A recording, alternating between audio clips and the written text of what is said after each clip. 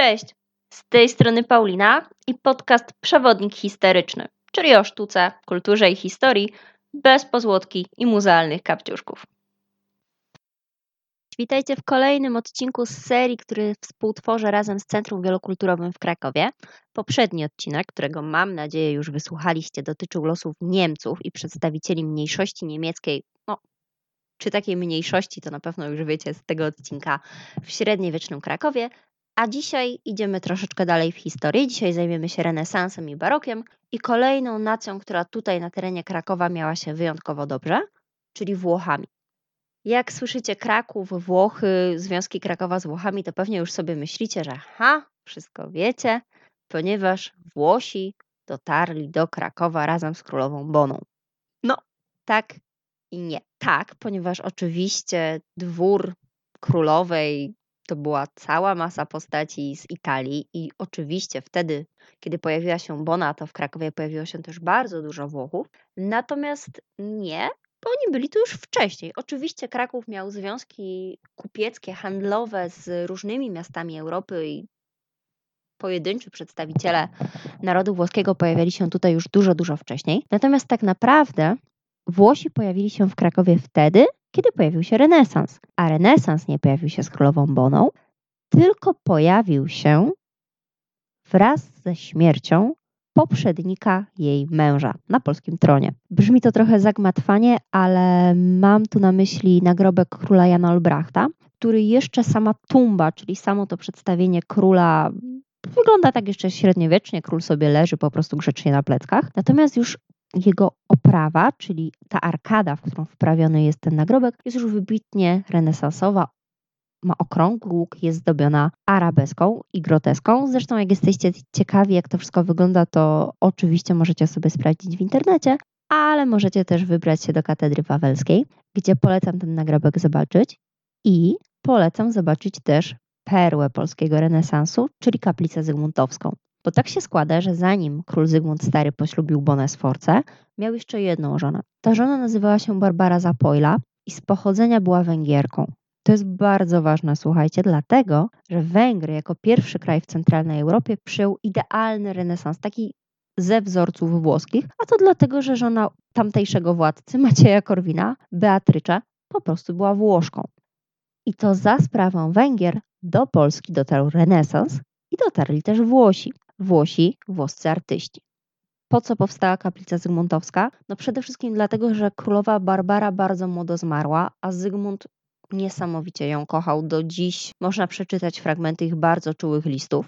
Kiedy więc umarła w młodym wieku, Zygmunt wpadł w rozpacz i postanowił jakoś ją godnie uczcić. Zresztą ta kaplica miała być mauzoleum jego rodu. On podejrzewał, że umrze z rozpaczy zaraz za żoną. Jak wiemy, tak się nie stało. Natomiast sprowadził tutaj naprawdę wybitnych artystów i jednym z nich był niejaki Bartolomeo Berecci. Bartolomeo Berecci pochodził z rejonu jeziora Como, był tak zwanym komaskiem, a komaskowie już od wczesnego średniowiecza znani byli z tego, że są naprawdę świetnymi artystami, rzemieślnikami. Byli kamieniarzami, rzeźbiarzami, architektami. Po prostu coś takiego było na tych terenach, że wszystkie rodziny, które tam mieszkały, zajmowały się sztuką i to zajmowały się sztuką przez wielkie esz lub s. Nie wiem, jak powinno się poprawnie powiedzieć.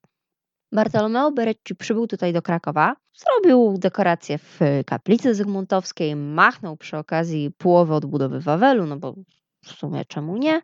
A potem stwierdził, że w sumie w tym Krakowie to jest mu naprawdę spoko i postanowił tutaj osiąść. To znaczy nie do końca osiąść w Krakowie, a w sąsiednim Kazimierzu. Bo jak mam nadzieję, że wiecie, Kazimierz w średniowieczu, w renesansie, jeszcze w czasach barokowych był oddzielnym miastem takim samym jak Kraków. Wbrew temu, co się powszechnie mówi, to nie było miasto żydowskie, ale po prostu miasto z dzielnicą żydowską, z częścią, którą zamieszkiwali Żydzi. Także nie mieszkali tam tylko i wyłącznie wyznawcy judaizmu, ale mieszkali też tam wyznawcy zupełnie innych religii, w tym Bartolomeo Berecci, który postanowił tam właśnie zamieszkać. Dlaczego? No jak nie wiadomo o co chodzi, to chodzi o pieniądze. Po prostu w Kazimierzu w tamtych czasach płacono dużo niższe podatki, a poza tym z Kazimierza było ciut bliżej na Wawel. Bartolomeo Berecci nie tyle zamieszkał w Kazimierzu, co po prostu zasymilował się doskonale z Polską i z tymi rejonami, aż nawet został radcą miejskim Kazimierza, więc to naprawdę nie byle jaka fucha. Był nim aż do swojej śmierci. Aż do śmierci tak naprawdę tragicznej, ponieważ został zamordowany na Rynku Głównym w okolicach dzisiejszego Pałacu pod Baranami, dawniej kamienicy po prostu pod Baranami, gdzie już od czasów średniowiecznych był targ, prawdopodobnie targ, no właśnie taki zwierzęcy, gdzie sprzedawano baranki, po prostu baranki. No i tam gdzieś Bartolomeo Berecci został zabity poprzez zadźganie go nożem. Śmierć to okrutna, śmierć to tragiczna, a dlaczego o niej wspominam? Ano wspominam o niej dlatego, że pana Berecciego zabił inny Włoch. Co więcej, Włoch nieznany nam z imienia. O czym to świadczy? Ano świadczy to, moi drodzy, o tym, że tych Włochów w Krakowie było dużo, bo gdyby było ich kilku, a Kraków wtedy, przypominam, wcale takim wielkim miastem nie był, no to by było wiadomo kto, co, kogo i co więcej dlaczego. A tutaj nie znamy ani tożsamości tego gościa, ani powodów, prawdopodobnie poszło o pieniądze, ani tym bardziej jakichkolwiek innych więcej szczegółów, więc to po prostu pokazuje, jak dużo tych Włochów na terenie Krakowa wówczas było. Pan Bartolomeo Berecci został pochowany na terenie Kazimierza w kościele farnym w Kazimierzu, czyli w kościele pod wezwaniem Bożego Ciała. Tam zaraz przy wejściu jest jego nagrobek, zresztą polecam go zobaczyć. Nagrobek i cały kościół, bo ten kościół świetnie łączy ze sobą średniowiecze, czyli gotyk z barokiem, wygląda oszałamiająco, są tam świetne koncerty muzyki organowej, więc warto. No ale właśnie, skoro mamy tego Bartolomeo Berecciego, mamy ten Wawel, mamy tą kaplicę zygmuntowską, no i wspomniałam o królowej Bonie, więc tak, królowa Bona tutaj przybyła. Przybyła tutaj ze swoją, chciałabym powiedzieć, że liczną świtą, ale wcale jak na warunki ówczesnych europejskich księżniczek i możnych panien, to ta świta nie była taka liczna.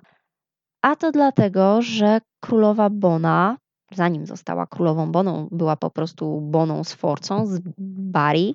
Wcale taka bogata nie była. Ona po prostu pochodziła ze dość zubożałej rodziny szlacheckiej. Jej matkę i ją samą zresztą wygnano. Więc tak naprawdę dla Bony to małżeństwo z Zygmuntem było awansem społecznym, a nie dla Zygmunta małżeństwo z Boną. Wówczas Polska była na arenie międzynarodowej dużo bardziej cenionym krajem, zresztą cała monarchia Jagiellonów niż maleńkie ksiąstewsko Bari. Oczywiście Bona przywiozła tutaj swoje damy dworu, swoich dworzan, którzy wtopili się tutaj w życie miasta. Przywiozła ze sobą tak słynną, już na pewno sobie to już dopowiedzieliście, słynną włoszczyznę, warzywka, zioła, które dzisiaj powszechnie stosujemy, a wtedy były jakąś nowością. Przyprawy korzenne, bo bardzo je lubiła, w Polsce niekoniecznie były znane. No i oczywiście przywiozła słynne pomidory, z którymi było o tyle ciekawie, że początkowo uważano je za roślinę ozdobną. No i po prostu listki i kwiatki pomidorów wstawiano do jakichś flakonów, wazonów, to stawiano na stołach i traktowano jako ozdobę. Dopiero później ktoś wpadł na pomysł, że w sumie to czerwone też można zjeść. Także to zawdzięczamy królowej Bonie, ale królowej Bonie zawdzięczamy też pierwszą placówkę Poczty Polskiej, a właściwie to jej śmierci, no bo kiedy Bona zmarła, to zostawiła po sobie bardzo duży spadek, bo jak pewnie wiecie, jak pewnie wam się to obiło uszy, bo ona miała łeb i rękę do interesów. Świetnie zarządzała krajem i tak naprawdę gdyby Zygmunt Stary oddał jej we władanie stery w Polsce, to dużo lepiej byśmy na tym wyszli. Niestety tak się nie stało, no patriarchat rządzi się niestety swoimi prawami. Ciężkie westchnienie. A poza tym Bona po śmierci Zygmunta Starego musiała opuścić Polskę, no i zajęła się pomnażaniem majątku najpierw na Mazowszu. Najpierw opuściła oczywiście Kraków i Małopolskę, a później wyjechała na Mazowsze, tam pomnożyła majątek, a później kompletnie wyjechała z kraju, wróciła do Włoch.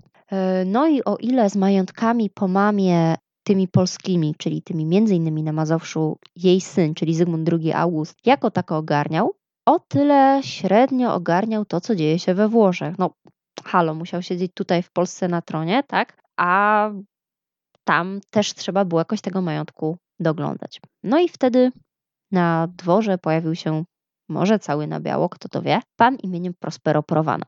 To był dworzanin Zygmunt Augusta, wcześniej dworzanin Bony, który też miał łeb do interesów i zaproponował takie rozwiązanie, o którym zaraz Wam opowiem.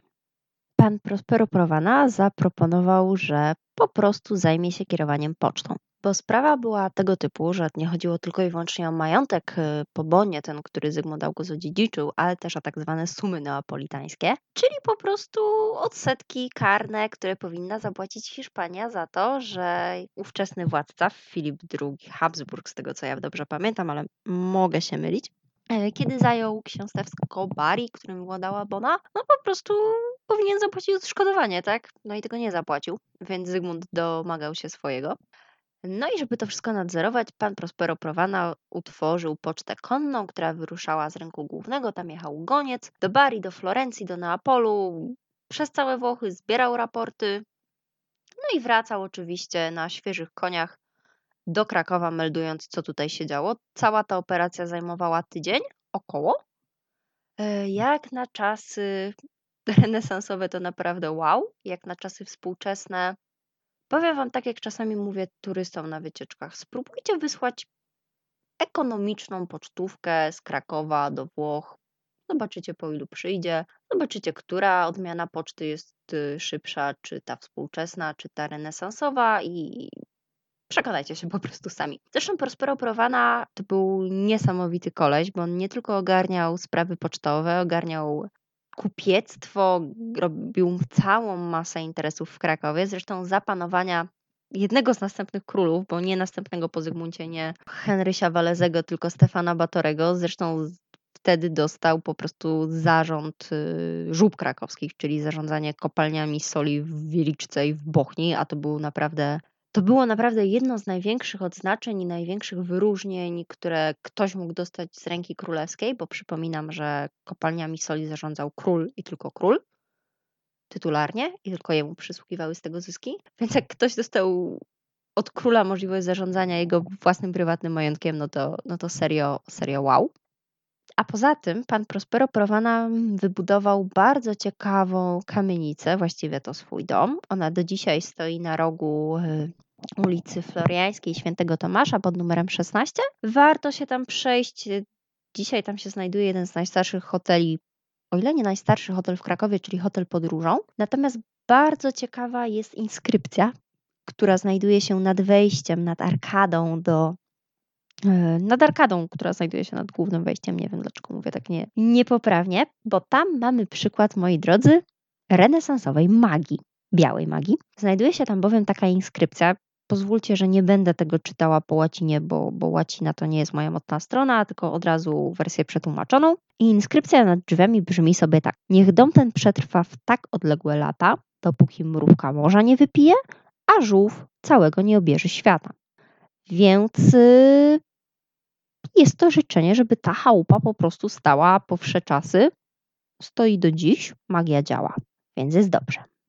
Oczywiście w Krakowie w renesansowym nie był tylko jeden Bartolomeo Berecci, jeden Prospero Provana. Była cała masa przeróżnych artystów, mniej lub bardziej znanych oczywiście, więc pozwólcie, że nie będę Wam tutaj wyliczała tych nazwisk, bo po prostu tego jest całe mnóstwo, ale generalnie jakiejkolwiek pracy architektonicznej, rzeźbiarskiej ktoś by się nie podjął w Krakowie na przełomie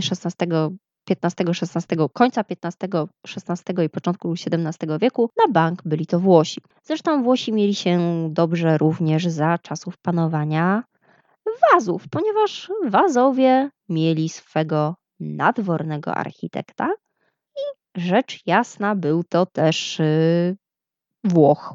Więc także z czasów baroku mamy całą masę dzieł włoskich.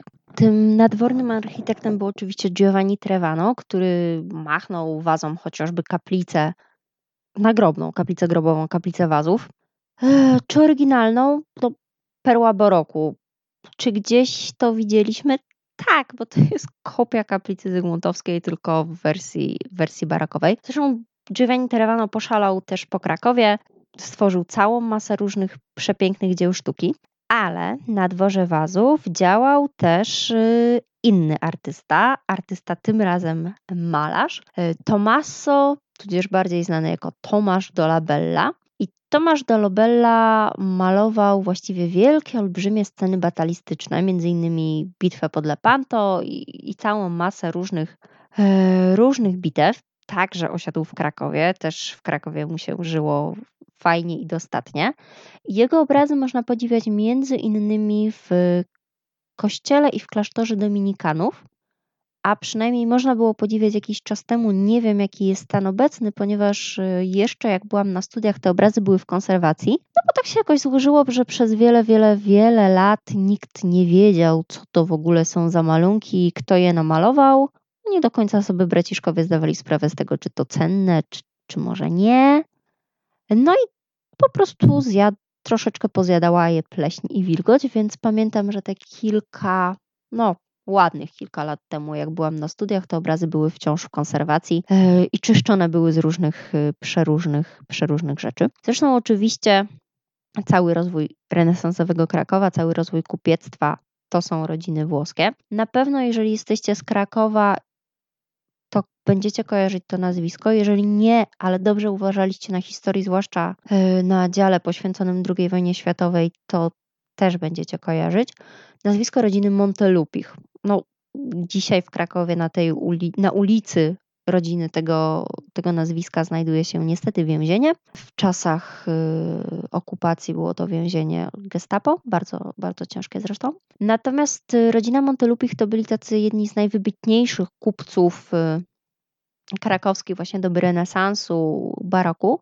Do tego stopnia się postanowili zasymilować z Krakowem, że w pewnym momencie wpadli na taki pomysł, że w sumie to my nie chcemy nazywać się Montelupi, jakoś tak z włoska, jakoś tak dziwnie, tylko proszę nas nazywać Wilczogórscy, bo to mniej więcej to znaczy właśnie po włosku. Także jak widzicie, tych Włochów w Krakowie było cała masa. Tak naprawdę wszystko, co powstało od XVI do XVII-XVIII wieku w Krakowie, na pewno wykonał jakiś Włoch. Warto się przejść chociażby na Wawel, czy do katedry na Wawelu, żeby sobie pooglądać, miałam powiedzieć pozobaczać, Jezus Maria, pooglądać te wszystkie piękne dzieła. Warto odwiedzić Kościół Bożego Ciała, Kościół Świętej Anny, przepiękne sztukaterie, przede wszystkim Kościół Świętego Piotra i Pawła.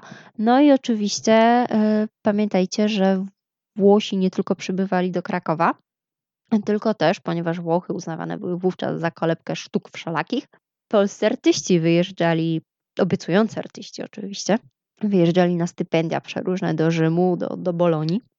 Tam się kształcili i na wzór włoski budowali głównie kościoły, no bo cóż innego można było wówczas oprócz pałaców budować. Warto chociażby, jeżeli chcecie zobaczyć taki naprawdę fajny przykład włoskiej architektury, to warto przejść się na Stradom, tam zobaczyć kościół Świętego Pawła, autorstwa Polaka, Kacpra Barzanki, ale idealnie na wzór włoski. Także mam nadzieję, że ten odcinek też przypadł Wam do gustu. Zachęcam oczywiście jak zawsze do pogrzebania, poszperania troszeczkę więcej w źródłach, do poszukania tych włoskich tropów. A na razie trzymajcie się ciepło. Dzięki za wysłuchanie. Mam nadzieję, że było ok i do następnego. Pa, pa!